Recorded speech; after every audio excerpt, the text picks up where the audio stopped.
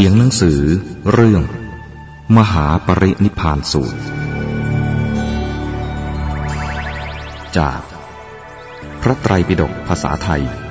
ฉบับมหาจุฬาลงกรณราชวิทยาลัย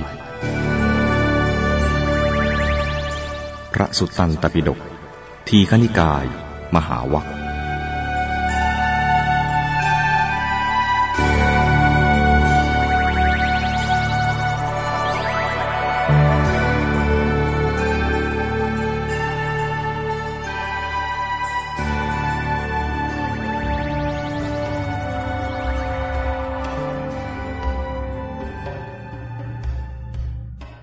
ที่มาของชื่อ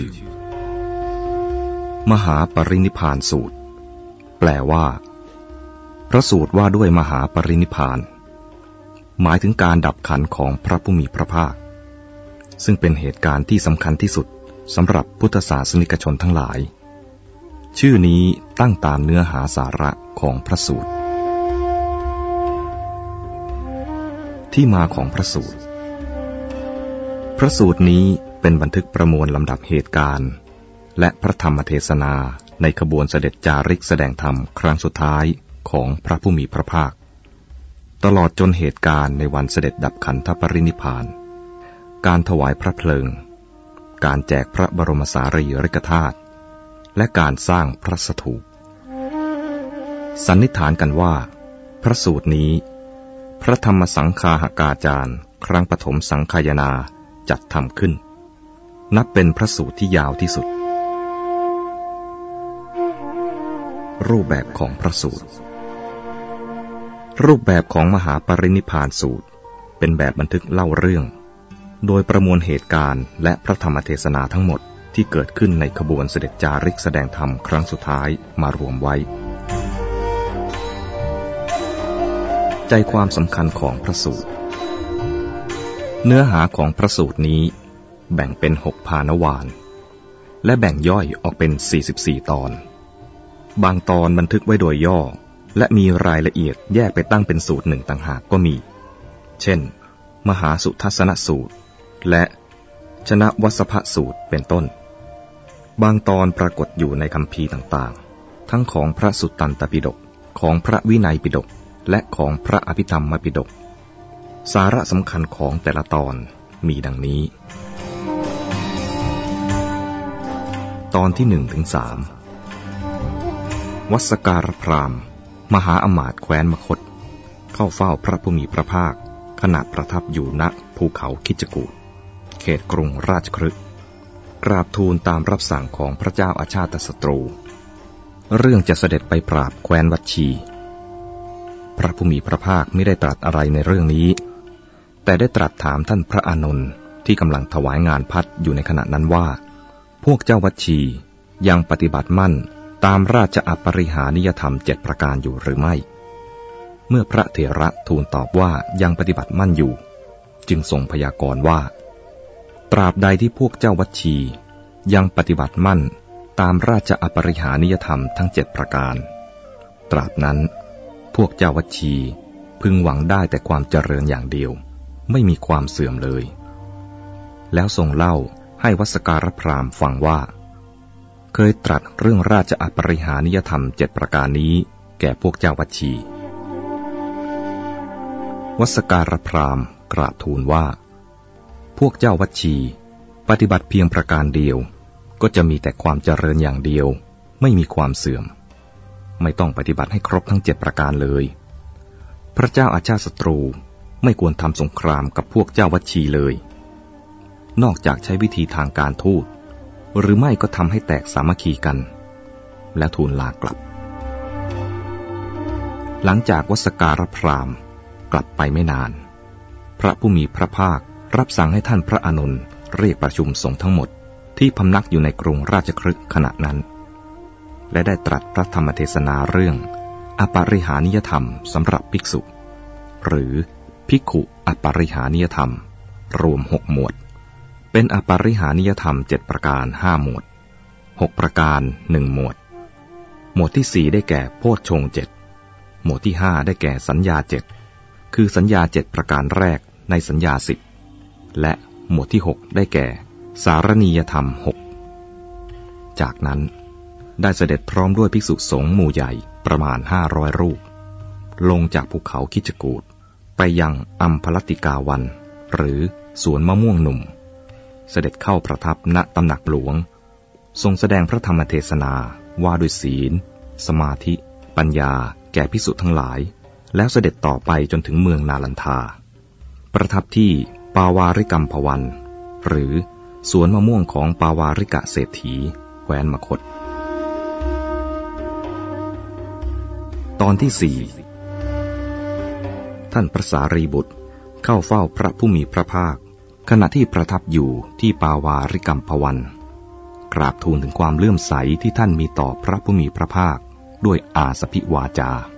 คือวาจาอันองอาจดุจเสียงราชสีห์คำรามหรือสีหนาฏว่าไม่เคยมีจักไม่มีและย่อมไม่มีสมณะหรือพราหมณ์ผู้อื่นซึ่งจะมีปัญญาในทางพระสัมโพธิญาณยิ่งกว่าพระผู้มีพระภาคเมื่อทรงท้วงติ่งว่าพระเถระไม่มีเจโตปริยญาณคือปัญญาอย่างรู้วาระจิตของผู้อื่นในพระพุทธเจ้าทั้งหลายทั้งในอดีตอนาคตและปัจจุบัน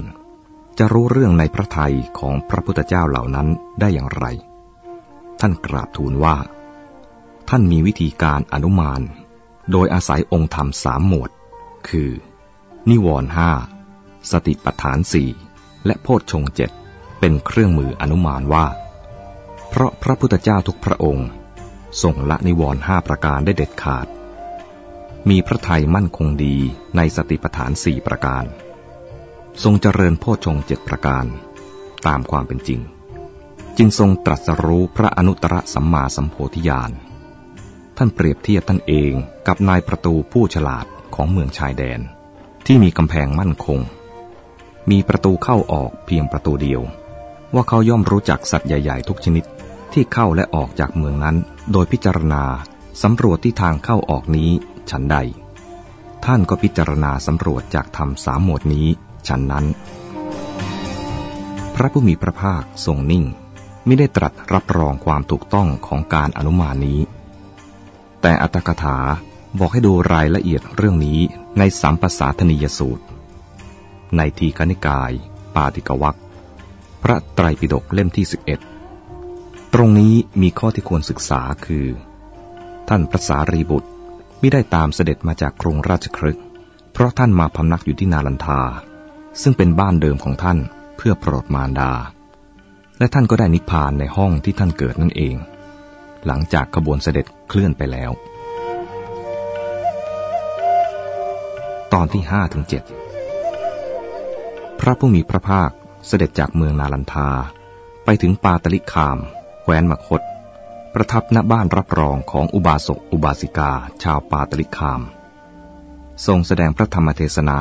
โปรดอุบาสกและอุบาสิกาเหล่านั้นเรื่องโทษของผู้ทุศีล5ประการและอานิสงส์ของผู้มีศีล5ประการวันรุ่งขึ้นตรัสกับท่านพระอานนท์เรื่องการสร้างเมืองปาตลีบุตรที่มหาอมาตย์แคว้นมคธ2 คนคือสุนีทะและวัสการพราหมณ์กำลังดำเนินการอยู่ว่าต่อไปเมืองนี้จะเป็นเมืองชั้นเยี่ยมเป็นศูนย์กลางการค้าขายแต่จะมีอันตราย3 อย่างคืออันตรายที่เกิดจากไฟจากน้ำและจากการแตกสามัคคีต่อมามหาอมาตย์ทั้ง2เข้าเฝ้ากราบทูลอาราธนาพระองค์พร้อมด้วยภิกษุสงฆ์ไปเสวยพระกรยาหารที่บ้านพักของตนครั้นเสวยพระกรยาหารเสร็จทรงอนุโมทนาด้วยพระคาถาที่ขึ้นต้นว่ายัสมิงปเทเสกับเปติซึ่งคณะสงฆ์ยังใช้เป็นบทเจริญพระพุทธมนต์ในงานขึ้นบ้านใหม่งานฉลองอาคารใหม่มาจนทุกวันนี้ครั้นทรงอนุโมทนาเสร็จแล้วได้เสด็จออกจากปาตลิคามพร้อมด้วยภิกษุสงฆ์โดยมีมหาอมาตย์ทั้ง2ตามเสด็จจนถึงท่าข้ามแม่น้ำคงคาจากฝั่งของแคว้นมคธไปยังฝั่งของแคว้นวัชชีมหาอมาตย์จึงตั้งชื่อท่าที่ทรงข้ามนั้นว่าท่าพระโคดมตอนที่ 8-10 พระผู้มีพระภาค ทรงนำภิกษุสงฆ์ไปยังโกติกคาม ตรัสกับภิกษุทั้งหลายเรื่องอริยสัจสี่แล้วเสด็จต่อไปจนถึงนาทิกคามแคว้นวัชชีประทับณตำหนักอิฐที่ชาวบ้านสร้างถวายทรงตอบคำถามของท่านพระอานนท์เรื่องคติและอภิสัมปรายภพของพุทธบริษัทของหมู่บ้านนั้นที่ล่วงลับไปแล้วซึ่งมีทั้งภิกษุภิกษุณีอุบาสกและอุบาสิกาและมีคุณธรรมตั้งแต่โสดาปัตติผลจนถึงอรหัตผลสรุปว่ามีทั้งผู้ที่ไม่หวนกลับมาเกิดในโลกนี้อีกและผู้ที่จะบรรลุสัมโพธิในวันข้างหน้าในเรื่องนี้มีรายละเอียดแยกไปตั้งเป็นอีกสูตรหนึ่งคือชนะวสภสูตรหลังจากตรัสตอบคำถามของท่านพระอานนท์จบแล้วทรงแสดงธรรมเรื่องแว่นธรรมเพื่อให้พุทธบริษัทใช้เป็นหลักสำหรับสำรวจตัวเองพยากรณ์ตัวเองโดยไม่ต้องมาทูลถามพระองค์อีกทรงสรุปว่าพระอริยสาวกผู้มีแว่นธรรมนี้แล้วพยากรณ์ตนเองได้ว่าจะไม่ไปเกิดในนรกกำเนิดสัตว์เดรัจฉานเปรตอบายทุกติและวินิบาตแน่นอนอันหนึ่งขณะประทับณตำหนักอิฐนี้พระผู้มีพระภาคทรงแสดงธรรมเกี่ยวกับศีลสมาธิและปัญญาไว้หลายเรื่องรวมทั้งเรื่องสติปัฏฐานสี่ตอนที่11จากนั้นเสด็จต่อไปยังสวนมะม่วงของนางอัมพปาลีพร้อมด้วยภิกษุสงฆ์วันรุ่งขึ้นเสด็จไปเสวยพระกรยาหารที่บ้านนางอัมพปาลีตามคำอาราธนาหลังจากเสวยพระกรยาหารแล้วนางได้ถวายสวนมะม่วงให้เป็นที่พักสงฆ์ตลอดไปขณะประทับที่สวนมะม่วงแห่งนี้ได้ทรงแสดงธรรมเกี่ยวกับศีลสมาธิและปัญญาหลายเรื่องตอนที่12ถึง15จากสวนมะม่วงของอัมพปาลีเสด็จต่อไปถึงเวลุวคามเขตกรุงเวสาลีรับสั่งให้ภิกษุทั้งหลายแยกย้ายกันจำพรรษาณที่ที่มีเพื่อนหรือคนที่คุ้นเคยกันโดยรอบกรุงเวสาลีส่วนพระองค์ทรงจำพรรษาณเวลุวคามขณะประทับอยู่ที่เวลุวคามนั้นได้เกิดอาการพระประชวรอย่างรุนแรงทรงมีทุกขเวทนาอย่างแสนสาหัสจวนเจียนจะปรินิพพานแต่ทรงอดกลั้นไว้ได้ด้วยอิทธิบาททำให้ท่านพระอานนท์ที่เฝ้าพยาบาลอยู่ตลอดเวลารู้สึกดีใจหายกังวลห่วงใยและกราบทูลความรู้สึกให้ทรงทราบพระองค์จึงตรัสสอนเรื่องความไม่เที่ยงของสังขารซึ่งต้องมีการพลัดพรากเป็นธรรมดา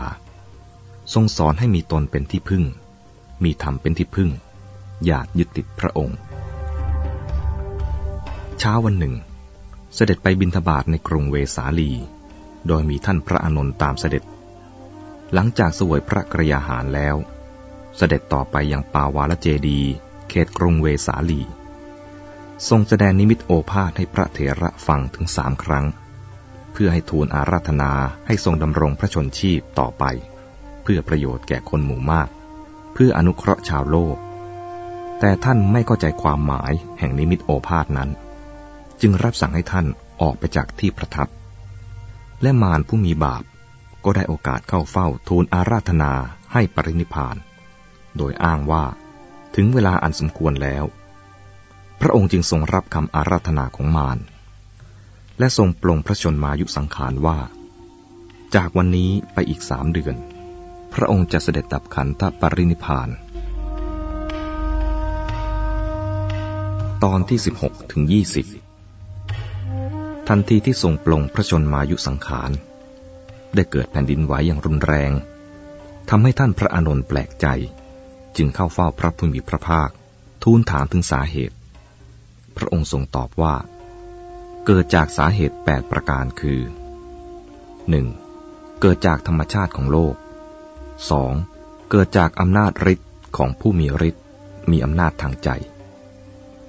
3-8 เกิดจากอำนาจบุญบารมีของพระพุทธเจ้า6 คราวได้แก่คราวเสด็จลงสู่พระครรภ์พระมารดาคราวประสูติ คราวตรัสรู้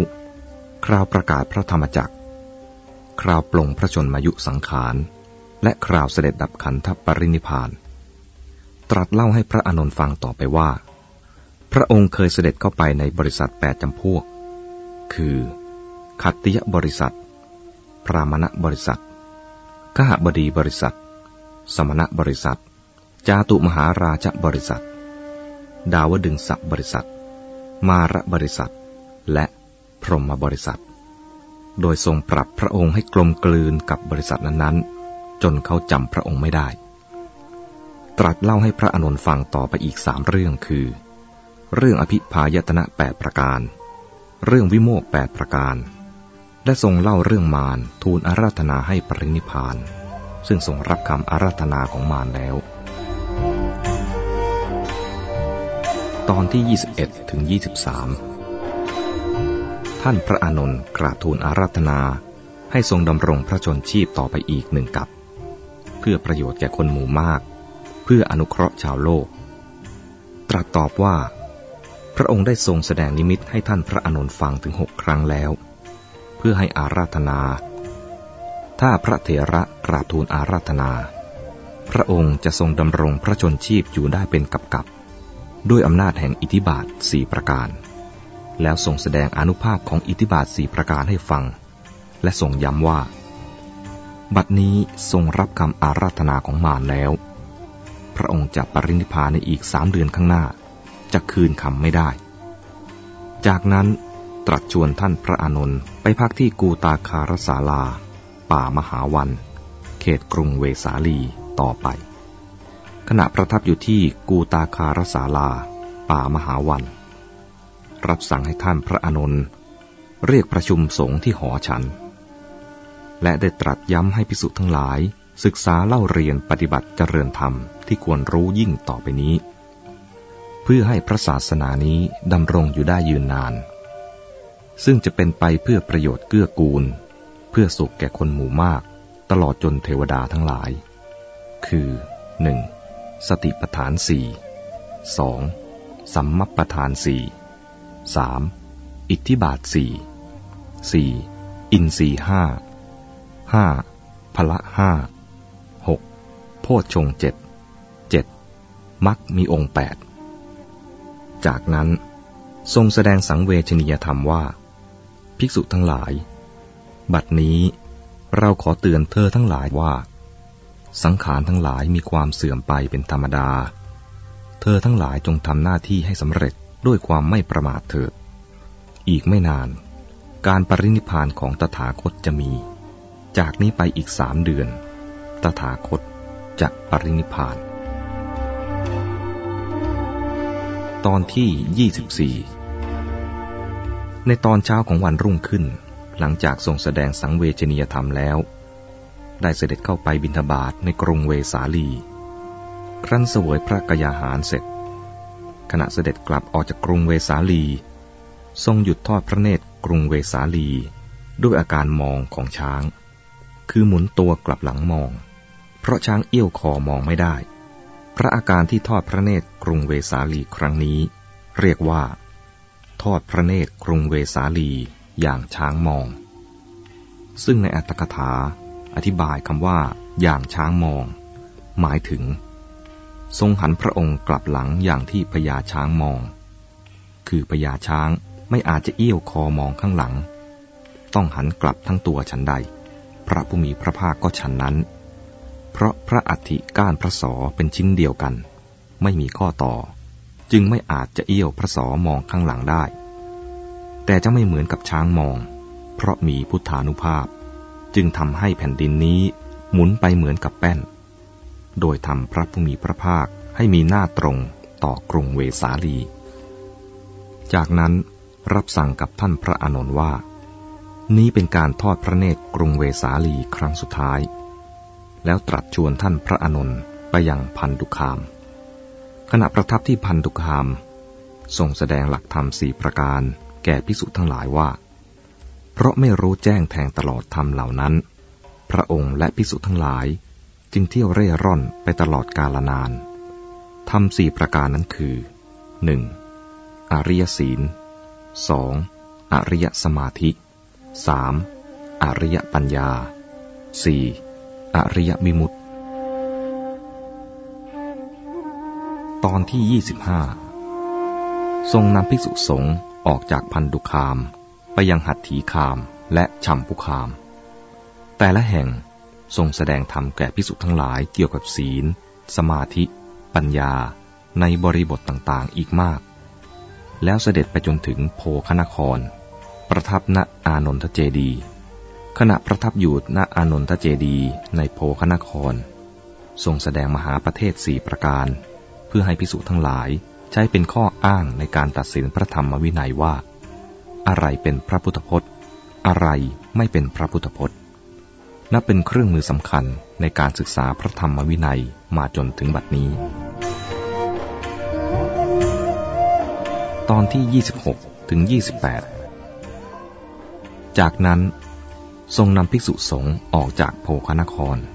เสด็จไปยังกรุงปาวาเมืองหลวงของแคว้นมัลละแคว้นนี้ขณะนั้นแบ่งออกเป็น2ส่วนหนึ่งมีกรุงปาวาเป็นเมืองหลวงอีกส่วนหนึ่งมีกรุงกุสินาราเป็นเมืองหลวงทรงประทับณอัมพวันของนายจุนทะกัมมารบุตรในวันรุ่งขึ้นเสด็จไปเสวยพระกรยาหารที่บ้านของนายจุนทะกัมมารบุตรพร้อมด้วยภิกษุสงฆ์ตามคำอาราธนาหลังจากเสวยพระกรยาหารที่ชื่อสุกรมัทธวะของนายจุนทะกัมมารบุตรแล้วได้เกิดอาการพระประชวรอย่างรุนแรงลงพระบังคลหนักเป็นโลหิตทรงมีทุกขเวทนาอย่างแสนสาหัสแต่ทรงใช้สติสัมปชัญญะข่มทุกขเวทนาไว้ตรัสชวนท่านพระอานนท์ออกเดินทางต่อไปยังกรุงกุสินาราระหว่างทางทรงหยุดพักและรับสั่งให้พระเถระนำน้ำดื่มมาถวายซึ่งมีเรื่องอัศจรรย์ที่พระเถระประสบคือน้ำในแม่น้ำตรงนั้นมีน้ำน้อยและถูกกองเกวียน500 เล่มเหยียบย่ำไปก่อนหน้านั้นไม่นานกลับเป็นน้ำใสสะอาดท่านจึงตักมาถวายให้ทรงดื่มได้ขณะประทับพักผ่อนอยู่ที่ควงไม้ต้นหนึ่งนั้นเจ้ามัลละองค์หนึ่งพระนามว่าปุกุสะเดินทางจากกรุงกุสินารามาเห็นเข้าจึงแวะเข้าไปเฝ้าได้สนทนากันเรื่องอาลาระดาบทกาลามโคตในที่สุดเจ้าปุกุสะได้ถวายผ้าเนื้อดีสีทองที่เรียกว่าผ้าสิงคีวัน2 ผืนและทูลลาจากไปพระเถระนำผ้า2 ผืนมาคลุมพระวรกายของพระผู้มีพระภาคปรากฏเป็นสีเปล่งปลั่งดังถ่านไฟที่ปราศจากเปลวไฟซึ่งตรัสเล่าว่าเหตุการณ์อย่างนี้เกิดแก่พระองค์2 ครั้งคือครั้งที่ตรัสรู้และครั้งปรินิพพานนี้ตรัสต่อไปว่าคนทั้งหลายอาจเข้าใจว่าอาหารของนายจุนทะทำให้พระองค์ปรินิพพาน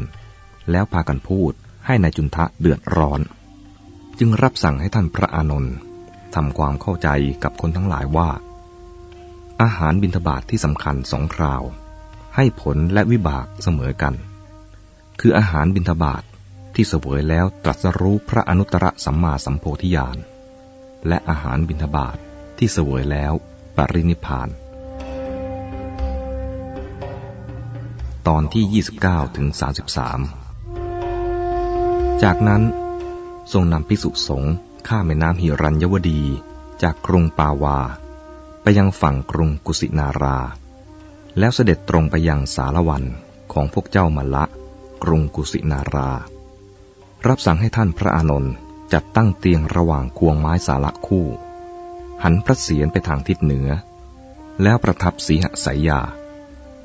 ท่านพระอุปวานะเข้าเวรยืนถวายงานพัดอยู่ณเบื้องพระพักตร์รับสั่งให้ท่านพระอุปวานะหลบไปท่านพระอานนท์เห็นเหตุการณ์นั้นต่อมาจึงเข้าเฝ้าทูลถามเหตุผลตรัสบอกว่าตอนนั้นมีเทพจำนวนมากจาก10 โลกธาตุหรือ10,000 จักรวาลลงมาเฝ้าพระองค์จึงรับสั่งให้ท่านพระอุปวานะหลบไปเพื่อมิให้บังท่านพระอานนท์กราบทูลต่อไปว่าเมื่อพระองค์ยังมีพระชนอยู่ท่านเองได้มีโอกาสพบปะสนทนาธรรมกับพระมหาเถระทั้งหลายที่มาเฝ้าตามกาลอันควร แต่หลังจากพุทธปรินิพพานจะไม่มีโอกาสเช่นนั้นอีกพระผู้มีพระภาคจึงตรัสเรื่องสังเวชนียสถาน4 แห่งที่พุทธบริษัทจะมาบูชาสักการะซึ่งทำให้มีโอกาสพบปะกันได้ท่านพระอานนท์ทูลถามเรื่องการปฏิบัติต่อสตรีตรัสตอบว่าอย่าดูถ้าจำเป็นต้องดูก็อย่าพูดถ้าจำเป็นต้องพูดต้องมีสติทูลถามต่อไปว่าจะปฏิบัติต่อพระสรีระของพระองค์อย่างไรตรัสตอบว่าให้ปฏิบัติอย่างเดียวกับที่เขาปฏิบัติต่อพระบรมศพของพระเจ้าจักรพรรดิจากนั้นตรัสถึงถูปาระหะบุคคล4 จำพวกว่าควรปฏิบัติอย่างไรเพราะเหตุไรตอนที่34 ถึง 36เมื่อทรงทราบว่าท่านพระอานนท์หลบไปยืนร้องไห้อยู่จึงรับสั่งให้ท่านเข้าเฝ้าแล้วทรงแสดงลักษณะที่เป็นอัจฉริยภาพของท่านเปรียบเทียบของพระเจ้าจักรพรรดิให้ภิกษุทั้งหลายฟังทำให้ท่านพระอานนท์คลายความเศร้าโศกลงได้ท่านพระอานนท์กราบทูลให้เสด็จไปปรินิพพานที่เมืองใหญ่ๆเช่นกรุงจำปากรุงราชคฤห์กรุงสาวัตถีเมืองสาเกตกรุงโกสัมพีกรุงพาราณสีเพราะในเมืองเหล่านี้มีขัตติยะมหาศาลพราหมณมหาศาลและกหบดีมหาศาลจำนวนมากจะได้จัดการบูชาพระสรีระของพระองค์ได้อย่าปรินิพพานในเมืองเล็กเมืองดอนเมืองกิ่งเช่นนี้เลยพระองค์จึงตรัสเล่าเรื่องที่เป็นโบราณคดีของกรุงกุสินาราให้ภิกษุทั้งหลายฟังคือเรื่องพระเจ้ามหาสุทัศนะซึ่งมีรายละเอียดแยกไปตั้งอีกสูตรหนึ่งชื่อมหาสุทัศนสูตรจากนั้นรับสั่งให้ท่านพระอานนท์ไปแจ้งข่าวแก่พวกเจ้ามัลละผู้ครองกรุงกุสินาราได้ทรงทราบว่าพระองค์เสด็จมาประทับที่สารวันและจะเสด็จดับขันธปรินิพพานในคืนนั้น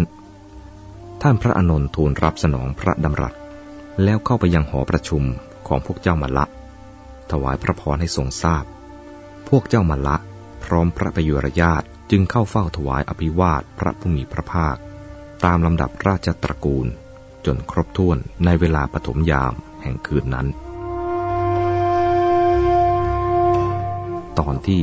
37 ถึง 38ต่อมาสุภัททปริภาชกชาวเมืองกุสินาราทราบข่าวนี้จึงมาขอเฝ้าเมื่อได้ฟังพระธรรมเทศนาโดยย่อจากพระผู้มีพระภาคแล้วก็เกิดความเลื่อมใสขอบรรพชาอุปสมบททรงอนุญาตและทรงมอบหมายให้ท่านพระอานนท์จัดการบรรพชาอุปสมบทให้ซึ่งถือเป็นภิกษุสาวกองค์สุดท้ายที่ท่านเห็นพระผู้มีพระภาคจากนั้นรับสั่งกับภิกษุทั้งหลายว่าธรรมและวินัยที่เราแสดงแล้ว